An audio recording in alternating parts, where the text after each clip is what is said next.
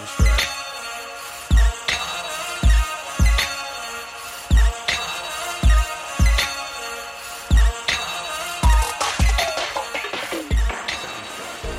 everyone, it's Mariah. And Danny. Welcome to our podcast, Behind Behavior, where we take a look at the science behind behavior and how we actually use it in real life. Short disclaimer, nothing we say on this podcast in any way reflects the opinions of our employers or the BACB. All opinions are our own. Also, there may or may not be some explicit content or language in this episode. One of us tends to swear, and the other one usually doesn't. Join us to find out. Hi. I am not your usual host. No, there's a new voice in my headphones. Yeah, who could this be? It's me. Hi. I'm the problem, but I'm really not. But okay, Swift. Taylor. All right, today we have a guest speaker with us, Dr. Kayla Crook. She's a BCBAD and assistant professor at the University of Mississippi. And today we're going to talk about pursuing a PhD, specifically in applied behavior analysis, the pros, cons, and if it's worth it or not. I know that I wrote specifically in ABA, but Kayla's PhD was not in ABA. So no, it technically is in special education with an emphasis in applied behavior analysis. Okay, so we'll talk about a PhD with an emphasis in applied behavior analysis then. That's me. Hi. You want to tell us about yourself a little bit, Kayla? Who you are, what you like? What? Okay, yes. So my name is Kayla Crook, and I am currently living in Oxford, Mississippi, and working for the University of Mississippi. If you're questioning the University of Mississippi, what's that? Ole Miss, if you are more familiar with that name, that is fine as well. But Ole Miss, UM, it's all the same thing. And Mariah and I met in Carbondale, Illinois, and it's a really unique story, I think. I'll let you tell it, Mariah. Okay. When I was an undergrad, I think I've already mentioned this on the podcast before, but I was a resident assistant basically because I was super poor and I paid for undergrad myself and I needed something that could justify my living expenses, and being an RA did that. So I had already been an RA for several semesters, and one year Kayla shows up on my floor, and it's been history ever since. So a little backstory. I did the Disney College program before I went to graduate school. So I finished my undergrad in December of 2012. And then grad school doesn't start until that next August, right? So there's that weird spring semester. And instead of volunteering or maybe working hands-on, I went to Disney. And it was wonderful, and I would do it. And if any of the listeners do it, go and do Disney. So there was no time for me to go to Carbondale and apartment hunt before actually starting school. And so I did what anyone who has zero idea what Carbondale is like. I signed up for housing just online. And the specific building that I lived in that Mariah was an RA for, it was like the graduate dorms. So, or at least our floor was. I don't know. That's what they told me. And that's just how it worked out. I mean, it was a dorm. Our dorm was basically... Well, being an RA, it was probably the most fun dorm. It was the most adult dorm. But no one had a roommate. It was all singles, which is another reason why I signed up for that building, because it was grad students and it was all singles. Everyone had a single room, but the downside to some people could be that our dorm was also the only dorm on campus that truly had community showers and bathrooms. But on the flip side, I saved so much money I never had to clean anything, which it was just like pure joy. I honestly did not mind using the shared bathrooms or showers for like 3 or 4 years out of my undergrad years. And our dorm, this one only specifically, allowed drinking. So you could actually bring in alcohol. You could drink in like group settings also, as long as it wasn't like, here's a, you know, I don't know, bottle of whiskey just out in the open. You could do whatever you wanted, and it was amazing. I agree. I never had a problem with the shared. I mean, getting up like in the middle of the night sucked, right? Especially because I lived all the way at the end of the hall, Mariah, if you remember. Mm-hmm. So like that was just inconvenient, but I never felt uncomfortable or anything like that. I thought it was a great experience. And also Mariah would feed me from time to time with her meal card. And so I was very Yeah. grateful. We had like unlimited meal cards, and I just remember like, so each floor was also co-ed on top of being like the adult area or whatever. But anybody had access to either side of the co-edness. But I mean, that still never deterred me from just like walking down the hall in a towel. Like nothing bad ever happened in the dorm. So I was really for it. I love that spot. And I love that I got a single room, and all of my residents had single rooms. So that cut down like, what's your normal complaint living in a dorm? Your roommate.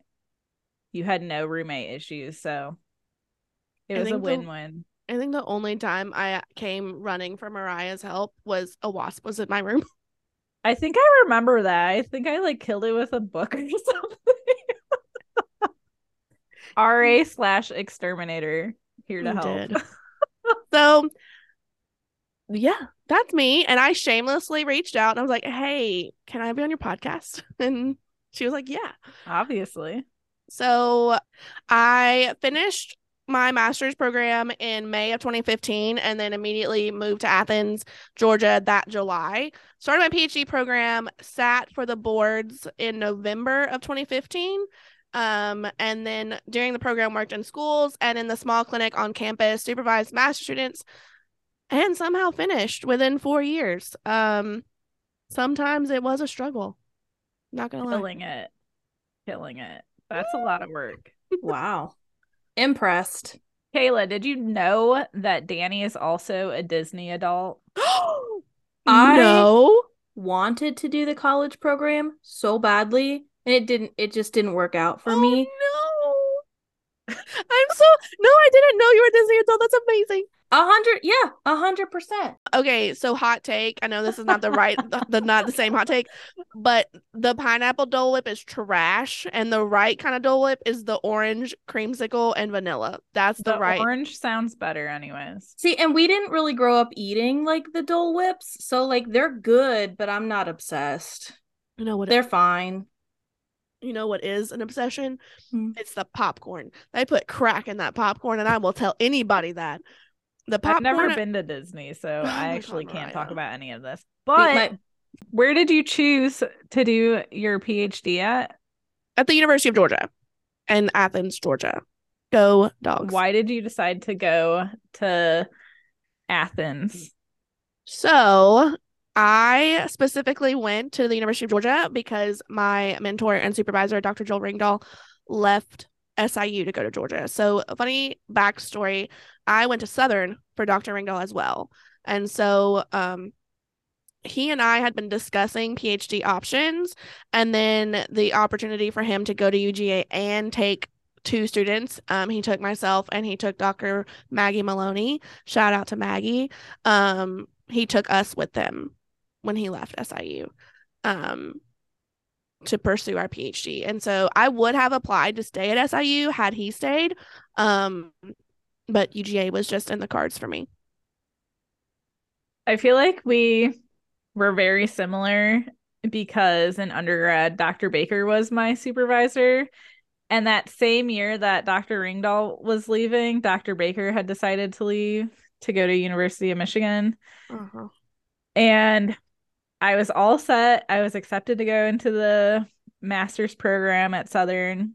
And then Dr. Baker left, and I was like, I don't know if I can do this without you. So I just took time off. And then I was like, I have to go back to school. So I kind of struggled, but I really miss Dr. Baker there. He and I have chatted on Zoom several times. He helped me a lot with the VCS program here.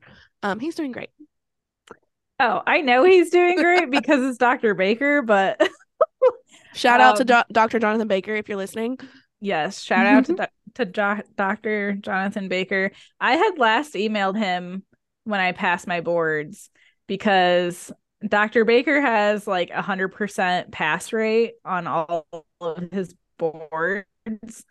So even though he hadn't like directly supervised me for my BCBA hours, he did for my BCABA hours. So after I passed the first time, I just touched base. I feel bad for Danny though, because she went to Southern and she just did psychology, so she didn't know any of the like awesome BAT professors until she was in grad school. I just feel like she missed out on the awesomeness. There was a dream team there for a little bit. Yeah. It had a long run. Okay, when did you know you were interested in pursuing a PhD? It's interesting. I looked at it more from the stance of I still felt like I had more to learn about the field. So in the end of my last fall semester, which would have been fall of 2014, I definitely felt like I was good at behavior analysis, like I was making good grades and everything was making sense. But the thought of graduating and being like, quote, in charge as a BCBA was scary. And I was just like, I am not ready for that. I'm not ready to be in charge of someone's intervention. I'm not ready to make those decisions because I just felt like there was more to know. I was just struggling with my mental health there for a while too. And there was definitely a level of comfort of just staying in school and staying a student and sure, taking out loans. Like I knew what that life was like. And so I think that was a little bit of it as well, not being ready to grow up, a little bit of a Peter Pan, lifestyle, a little bit of just stay where I am. But for the most part, there's still more to know. There's still more to learn. I'm not ready. Right. I feel like we can all relate to that in some sense. There's definitely things I don't want to grow up about. But being in school and then continuing to go to school is very real. I feel like it's also very real in a sense when like no one in my family had graduated college. And then my brother and I were first generation. So we start school and I didn't know anybody at Southern when I went because it's out of state for me. I go and I like create this entire community there. And before you know it, by the time I graduate, all of my like very close peers in school and all of my supervisors are all grad students. Or like everybody that's graduating with me is getting ready to go to grad school. So what makes the perfect sense for me? Going to grad school. And then as soon as you get into like a behavior analysis program or like a master's program anywhere, everybody comes to the time when they're like edging to like fade out of the program. And then you're just like, oh, what do I do now? And then half of those people are like, I'm just going to get a PhD. So it's like, it makes sense. But I think it really only makes sense because you're immersed in that environment anyways. So just like, oh, all these other people are doing it. Like it makes sense for me to kind of do that too. But I think there's an issue there where you can kind of like lose yourself and lose like what your real intentions are. And then before you know it, you're just doing a program you didn't want to do. Yeah. I'm gonna process this and I think for sure, there's like this moment of like getting a job and getting an apartment and moving away or staying, depending on if because SIU had a PhD program, so it's like, well, do I just stay here? Spoiler alert, I really didn't like Carbondale. It was cool. It had its moments. Athens was way cooler. And I do think we find ourselves in a field of continuing education. We talked about this earlier, just the three of us, about CEUs and having to continuously keep learning and being engaged in some form of higher education.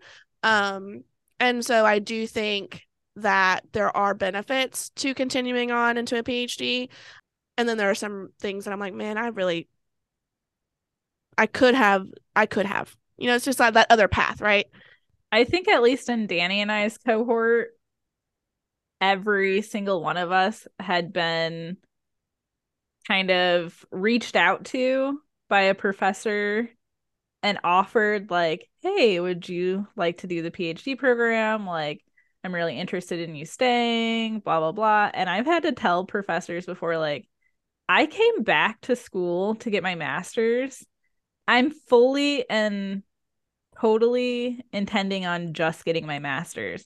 Like, if I were to go get a PhD, I wouldn't want to do it any other way than I had done my undergrad, and which was like taking that gap year or two in between and then like figuring out what I wanted to do to genuinely make sure I wanted to do a PhD program. Like, if I could get into a PhD program off the bat, I should still be able to get into a PhD program when I have more experience in that same field. So that was kind of my take on 1,000%. it. You could apply tomorrow to different PhD programs and they would accept you. Like, yeah, I'm not worried about that, but I also don't really want a PhD. And I mean, I say that, but I have definitely flip-flopped in like, oh, do I need a PhD? And I think well, Danny's thought about that too, haven't you? Honestly, I feel like everybody in our cohort at least once has said, should I go back to school since we graduated? And for me, it's always been like, if I can justify the cost and the time, like, what is that extra degree going to do for me? So, Kayla, like, as a BCBA, like, what can you do with a PhD that you maybe can't do with a master's? Like, what's the difference there? ooh, so let me first start off by saying, like, I have never worked in a clinical setting in which there were billable hours. So at Georgia, our small clinic at the time was essentially free, and we were providing services once or twice a week for an hour at a time. Like, it wasn't super intensive. It was for research purposes and small behavior change on like a small level, if that makes, like, like functional communication training, some basic behavior change, mild problem behavior. And so I don't know if there's anything billable related to a master's versus a PhD level BCBA. I won't speak to that. What I will speak to is that there are things coming down the pipeline from ABAI and the BACB regarding prep programs. So I am the VCS coordinator at the University of Mississippi for our ABA program. And so right now, anybody in academia that's dealing with accreditation through ABAI are stressed out because there are changes happening that will go into effect in 2027. And then there are more changes that will come into effect in 2032. Now, hearing that number 2032, it's like, oh, well, it's fine. That's that's almost 10 years away. Oh, it's really close when you're on this side of it with a program and build syllabi and students. And it seems like the way I'm reading it, more information to come. In 2032, only BCBADs will be able to provide supervision. Don't quote me on that. There are still a lot of questions regarding this accreditation process and regarding the changes that are happening at the prep program level, but it does seem like BCBADs will be the ones providing supervision 2032 onward. For all levels, that includes RBTs.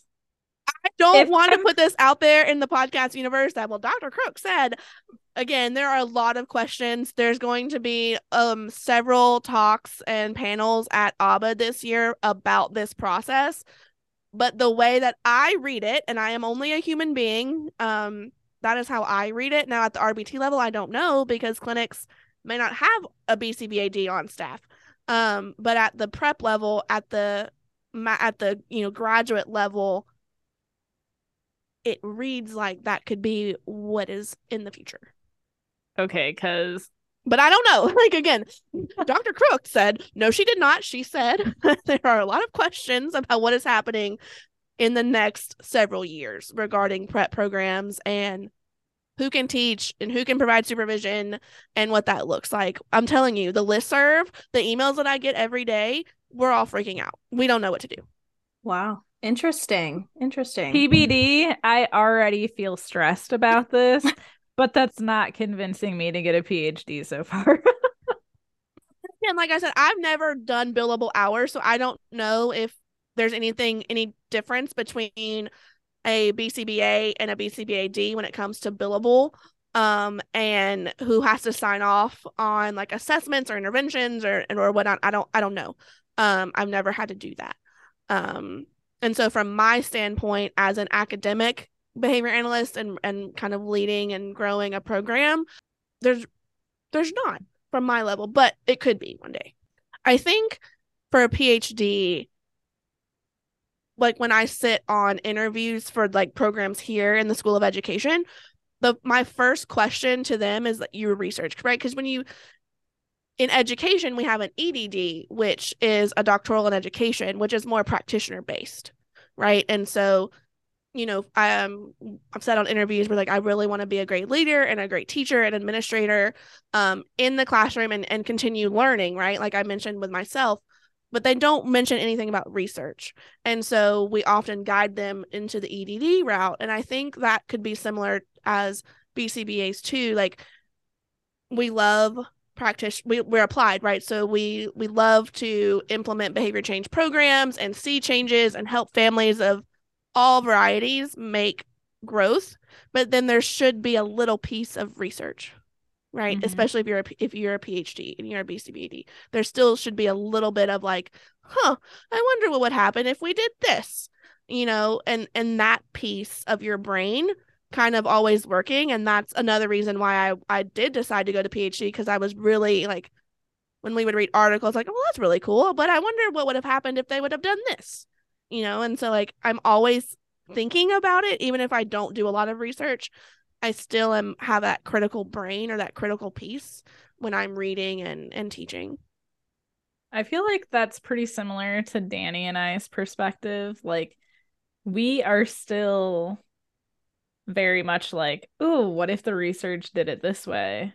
In a lot of ways, like Danny and I are way too like critical thinkers to just kind of like shut that off just because we ended up only getting a master's. Mm-hmm. But I also feel like please don't shut that off. I won't shut it off, but I do feel like there's ways you could collaborate having a master's. That doesn't necessarily mean you have to get a PhD to like be in step with that, doing that research. If you have the right network.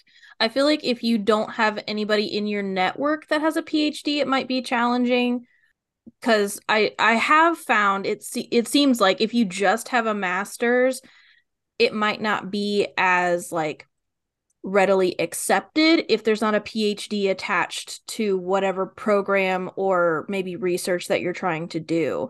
But if you have PhDs in your network that you're willing to work with, I think that could absolutely keep you in that realm without actually getting a PhD yourself. Absolutely. And I mean, I learn from everyone. And I don't like the just a master's, like, because y'all do so much more than I do. Like I'm just an academic. I teach and I grade, right? And y'all are the ones that are doing the work. And so I think we all bring different skills and different interests and different levels to the field. I love teaching.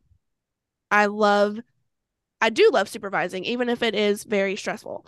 And I love helping students, whether they be my undergrads in teacher education or my grad students in ABA, learn about behavior differently and helping them kind of understand why we do what we do, or why a student does what they do, and how it's not personal. Behavior's not personal. It's all about reinforcement and punishment. And when an undergrad finally learns that, it's like, oh yeah, see, that's it. And then, this necessary component, again, another piece too, like if you are ever, just curious and you want to get on the BACB website and look at the handbook for like programs, it almost kind of reads like they want more programs to be doctoral level. And the goal being within the next 20 years for that to be BCBAD levels. Not necessarily only, but that's kind of the push, right? Where it's like we do have, I mean, Mariah's talked about her experience going through the BCABA program, right? But we have RBTs, ABAs, and BCBAs, and then the doctoral, and it's almost like they're kind of leaning more towards this latter, being heavier on the PhD side. I could see that. I also feel like there's virtually like no BCABAs. And when you stumble across one, it's kind of like a pain in the ass to supervise that person because you're like, all right, you're like a glorified RBT at this point, but you still have to be supervised all the time. Like it's not taking anything off the BCBA's plate. Nope. And most BCABAs I've met are like in transition. Like I'm working on getting my BCBA. I don't know anybody that just stopped at a BCBA. Which is why I just decided not to even test for that. Yeah. Well, and what's the pay difference between an RBT and a BCABA? That would depend on your funding source. Okay. That was a legitimate question. I really don't know. But I will say, back to the ABA portion, I have not met a BCABA, period. So Mississippi is, if anyone wants to come here, and Oxford is great, please come and be my friend. We really need BCBAs in this state, which is part of the reason why, you know, the program is growing at Ole Miss. I'll also plug Mississippi State's program. They're phenomenal in Starkville. We have more of an education base here in this program, and then their program is more clinical and psychology based. We're the only two in the whole state of Mississippi. Whoa. Let that sink in for a second. Like, so there is a clinic here in Oxford that's a branch of there's one in Tupelo and there's one in Oxford. It's the North Mississippi Autism Center. And RBTs and BCBAs. Like, I don't know any BCABAs that are working personally. So I just think that over time, you know, I think someone asked, or maybe it's in our list of questions, you know, is a PhD necessary? I think in 20, 30 years, I think we will see that change. Joel Ringdahl would say, yes, everyone should get a PhD. But I just think over time, now that's not to say that everyone, you know, at some point is grandfathered in, or, you know, they're not going to take away certifications that have already been established, but new certifications are going to require more supervision, more content hours. And essentially it is almost like, well, why not? You know? Does that make sense? Yeah, it makes sense. I mean, you wouldn't want to lessen hours. I also think it depends on 2,000 hours is so much. Oh my gosh. It is. It sounds like a lot, but also looking back, I'm like, no, I could have done with more supervision. Then that's true too. You know, like, I finished my supervision by like March or something of my last semester. And then I have other friends who like maybe didn't track as well. So they had to kind of like scramble till the end to just kind of like make sure they were getting enough hours. And I was just like chilling, focusing on editing my thesis and like vibing. But I mean, I was still there. I still did all the things I would have needed to track for hours anyways. You can't just like get out of your responsibilities because you tracked efficiently. Right. No, truthfully, I feel like the biggest drawback to the master's degree was the thesis. So I think for a lot of people, like the biggest hurdle of a PhD then is the dissertation, because that's like a thesis on steroids. So like, how did your dissertation go? How did that affect your mental health? Tell us about that a little bit. Okay. How do I word this, y'all? You can say it was terrible. It's fine. No. It wasn't. I am trying to make that sound like that I didn't just ease my way into a dissertation, because that's not what happened at all. I am just a work smarter, not harder person. Mm-hmm. And Joel and I talked a lot, and he had to reel me in a lot to be like, you are not saving the world with this dissertation. He's like, I'm super proud of you, that you have all these ideas, and I think they're really cool. But your goal is to graduate, and here's what we need to do. And I think something about research and your niche within behavior analysis, you've got to play to your strengths, right? And so what I was super interested in, and what I was, I mean, just to be very honest, and what I was really good at is tier 1 interventions and the classroom. And so tier 1 just is, that's your whole classroom management. So like everybody in the classroom receives this type of strategy, whether that includes how the room is set up, that includes the lessons, the teaching plan, like the teaching of the lesson, that includes like any kind of like whole class token economy, anything that is available to everyone is considered tier 1. This is kind of where I fit.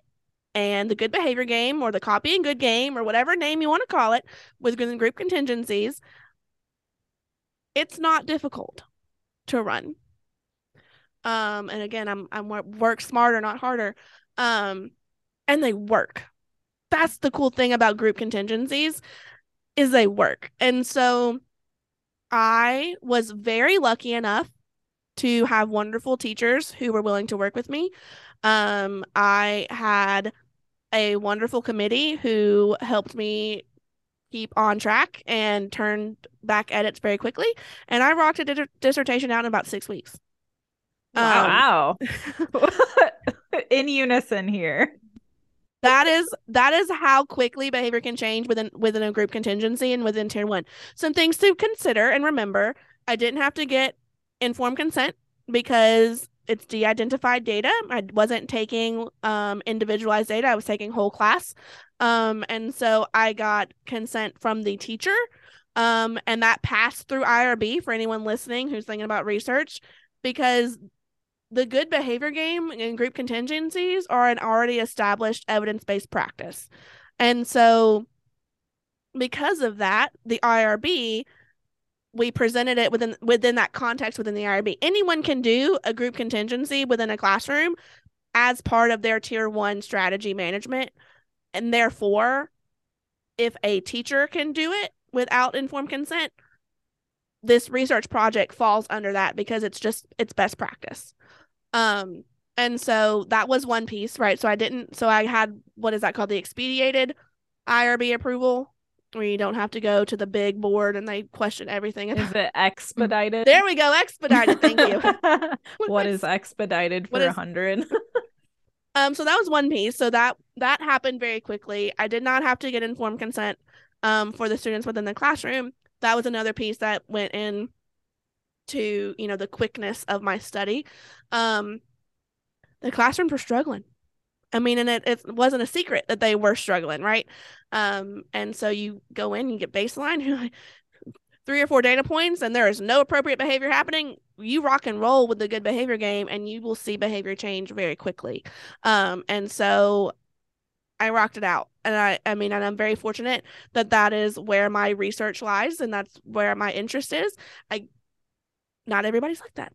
My friends took them 6 months, so it's like, but they loved it, that's their thing.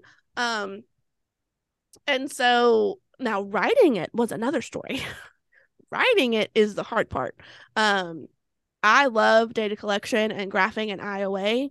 Love it. Please don't ask me to write a discussion, because I hate it so much. And so it was worth it. I mean, finished it in 2019. 2023, it's finally published in the Journal of Positive Behavior Supports. Go look it up. Kayla Crook. Plug for me right there. But as far as my mental health, that's not what hit my mental health. The dissertation was not what hit it. What hit my mental health had to do a lot with severe behavior. So if you and your listeners are familiar with Joel Ringdahl, his research lies a lot with severe aggression and self-injury, and that is still true to today. And we were working with several clients, both in the classroom and in the clinic, who engaged in severe behavior. And that just takes a toll on you, whether you're the client and the family of the client, or the clinician that's running those sessions. You take it home. you literally get beat up physically and mentally, and that's just that was a big part of it with the mental health. I also wanted to note that just because you go to a grad program doesn't mean you're automatically going to be asked to do a thesis. So the grad program that Danny and I picked, a thesis was involved. And in some ways, I feel like I've heard other people say that like they look at like a program who made you do a thesis a little bit more, maybe if you are going to like pursue a PhD. I see what you're saying. Yes. Whereas like maybe you did like some other course and it didn't have you do any like research No, aspect of it. absolutely. So that's a good point. So the program here at the University of Mississippi, we do what's called a capstone. And it is essentially they have a research question, but they answer it through research, like published research. Like they don't actually manipulate any variables and conduct a project. They can, should they choose to. Most don't. And so with these changes coming down the pipeline, that's going to change. And programs have to do a thesis or, quote, a thesis equivalent, which again, what does that mean? We will ask those questions in our many Zooms and webinars that, we're attending as coordinators. But you're right. Like, so say one of my students wanted to go and get in and pursue a PhD, their application could be looked at in a way of, well, how much research do they have because they did a capstone versus a thesis. So that's a good point. I think Southern, because for a while I was like the student coordinator for incoming grad applications and I helped everybody like do that process as a GA. Mm-hmm. So I think we technically had an alternative to our thesis, but literally no one took it. So I can't even recall what it was because it was so like obscure. I think it was like meta-analysis related, something like that. That sounds way worse. That sounds like doing a whole intro. Oh, it's a lit review. Oh, it's terrible. Right. Yes, that's what it was. Now, like I said, I love doing like data analysis and stuff. So like coding articles, I love it. I love coding articles. I'll do that all day long. Don't ask me to write it up. I wanted to touch on the price of obtaining a PhD, in the sense of I think I made choices personally for myself to take out student loans, dun dun dun, because I wanted to live by myself and I wanted to live in an apartment that I was comfortable in a part of town that I lived in a part of town that was near a grocery store and, a movie theater. It was like centrally located, and that was my choice. I want to be very clear about that was my choice to take out student loans. I had a graduate assistantship and that came with a tuition waiver and a stipend. And many of my friends finished their PhD program without a single loan because they chose to live with roommates. They chose to, supplement their income with babysitting or tutoring or X, Y, or Z. And I did not. I made that choice for myself, for my mental health, for my education, because I know my limits. But it is possible to continue education without as many loans as I took. I'll put it that way. Do I feel that now? Absolutely. We all do if we have student loans. But at the PhD level, there are assistantships, there are scholarships, there are opportunities that you don't need to take out loans, especially if you're willing and able to live with a partner or a roommate and supplement your income in other ways. So those are good take-home points because, I mean, even from my RA days into grad school, I will say I have a track record known that I do not cohabitate well with others. Like my partner and probably my sibling are the only like adults I could cohabitate with and stay alive. or keep them alive.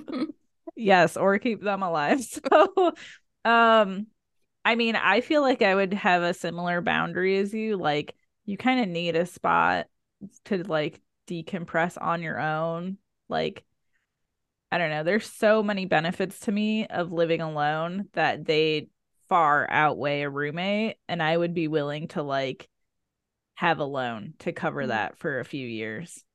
And that was my choice for sure.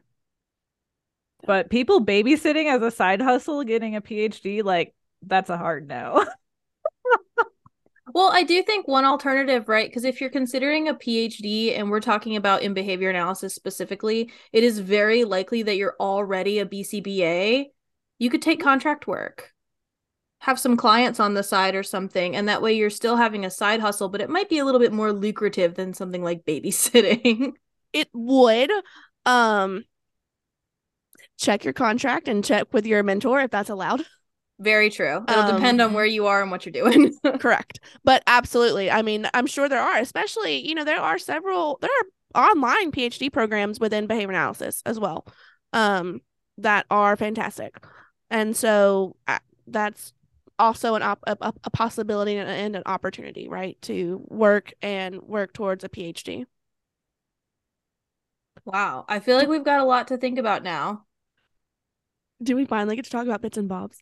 Oh, yeah. Let's do it. Since you're so I've been waiting on excited, it. why don't you start us off with your bits and bobs, Kayla? All right, my bits and bobs is I'm going to promote and plug my favorite jewelry, like Instagram/Etsy shop that I found. It's called Stamped and Finch. Stamped is like the word stamped, and Finch, Finch. And at one point they did live in Athens, but they have since moved to, I think, Asheville, Greenville. I'm not sure. Don't quote me on that. But I am a very dainty person when it comes to jewelry. And so I love simplistic pieces. And this is Stamped and Finch's like complete aesthetic. And it's all customizable. They have earrings, they have rings. My favorite are their necklaces. If y'all can see, since we're on Zoom together, I have this little pearl. This is from them, and then I have another necklace in which I had them put a lot, because I have been called a lot in a negative way, and I decided to embrace that word this year. And so I love them. You can find them on Etsy, and I provided the link to Danny and Mariah, so they'll put it in the show notes. I love that. They're really cute, actually. I just love the clicked on the same type link. of jewelry. Yeah, they're really cute. Yes, we're definitely going to include the link in the show notes because I just am looking at the website and they're super cute. And shipping, I think I've always gotten stuff within like 2 weeks, so it's very reasonable shipping as well. Ooh, And they're nice. small business, so support small businesses. Woohoo! Amen. Right. Okay, Mariah, what's your bits and bobs? All right, mine may not be as exciting as Kayla's, but I have been journaling a lot more lately. This was not a previously discussed goal, but I've mentioned it quite a few times on the podcast already. My preferred journals that I would recommend is the classic Moleskine journal. I mean, you can basically find these anywhere. They have like kind of like a cult following, but for a good reason. They're pretty durable. The specific one that I like is the OG classic notebook. I prefer the ruled with the hardcover. They also have a soft cover. So if you're into that like flexy cover life, maybe that's for you. It's not for me. I need like a rigid edge. But it's really great. I have several. And the classic version at least comes with an elastic strap, a ribbon bookmark, and a small envelope in the back in case you're like a trinket collector or something. You want to keep like, I don't know, a movie ticket or like a Polaroid in there, something cute. I have one as a daily journal that I got in like their bright red color because I just wanted to be extra but minimal. She wanted to be a lot. Yes. It also works for me as like a visual prompt. Almost everything in our house is wood toned. Like we have a play on various wood grains. And then we have black, white, or gray. So when I get something in color, it gives me like that little extra prompt, like, hey, this is novel for the environment. So I tend to look at it more and therefore utilize it more. And that's how I continue to have a journaling habit. But I also have a black one, a gray one. I keep like work stuff in one, kind of like work to-dos, like stuff for the company. And then a black one, I just have like a daily to-do list. I have other ones that are just like travel. You should have a moleskin for everything. Joel Ringdahl would second that. Oh, here you go. Ring doll approved. You're talking about these, right? Like these, like, Yeah. yeah. Like, this is what he uses. Just Wow, blank just paper. blank. Yeah. I mean, Leaves a lot of room for creativity, that's for sure. Yeah, this was like one of his going away. Congratulations, you graduated. He gave me like a pack of 5 of them. Wow. Like I can confirm that Joel Ringdahl uses moleskins. What about your new bits and bobs, Danny? So mine is an album, music album. I am a typical millennial in that I have been a pop punk fan since the early 2000s. It was not a phase, never was. Right, it's a lifestyle. Absolutely. So Fall Out Boy came out with a new album like maybe 3 weeks ago, and I've been obsessed. Yeah. Oh, good. So much for Stardust. It's so good. Highly recommend. I love them so much. So I have not listened to this yet, and I'm actually kind of embarrassed now. As you honestly should be. Like, it makes me want to. They're going to be on tour in St. Louis in July, maybe. It makes me want to buy tickets for that. You 100% should treat yourself. Those were some great bits and bobs. Kayla, can you tell our listeners how to contact you? Yeah. My email is my first name, Kayla, a period, and then my last name, CROOK25@gmail.com. Awesome. Just a reminder that Behind Behavior officially has a new Facebook page, and everybody can follow us there, including your grandma. If you're way more hip or a millennial, you can follow us on Instagram at Behind Behavior Pod, or you can always email us at contactbehindbehavior@gmail.com. Let them know how much you love me and you want me to come back. Thanks for listening today. You can find us on Instagram at Behind Behavior Pod. Or if you're old school, send us an email at contactbehindbehavior@gmail.com. Smell you later.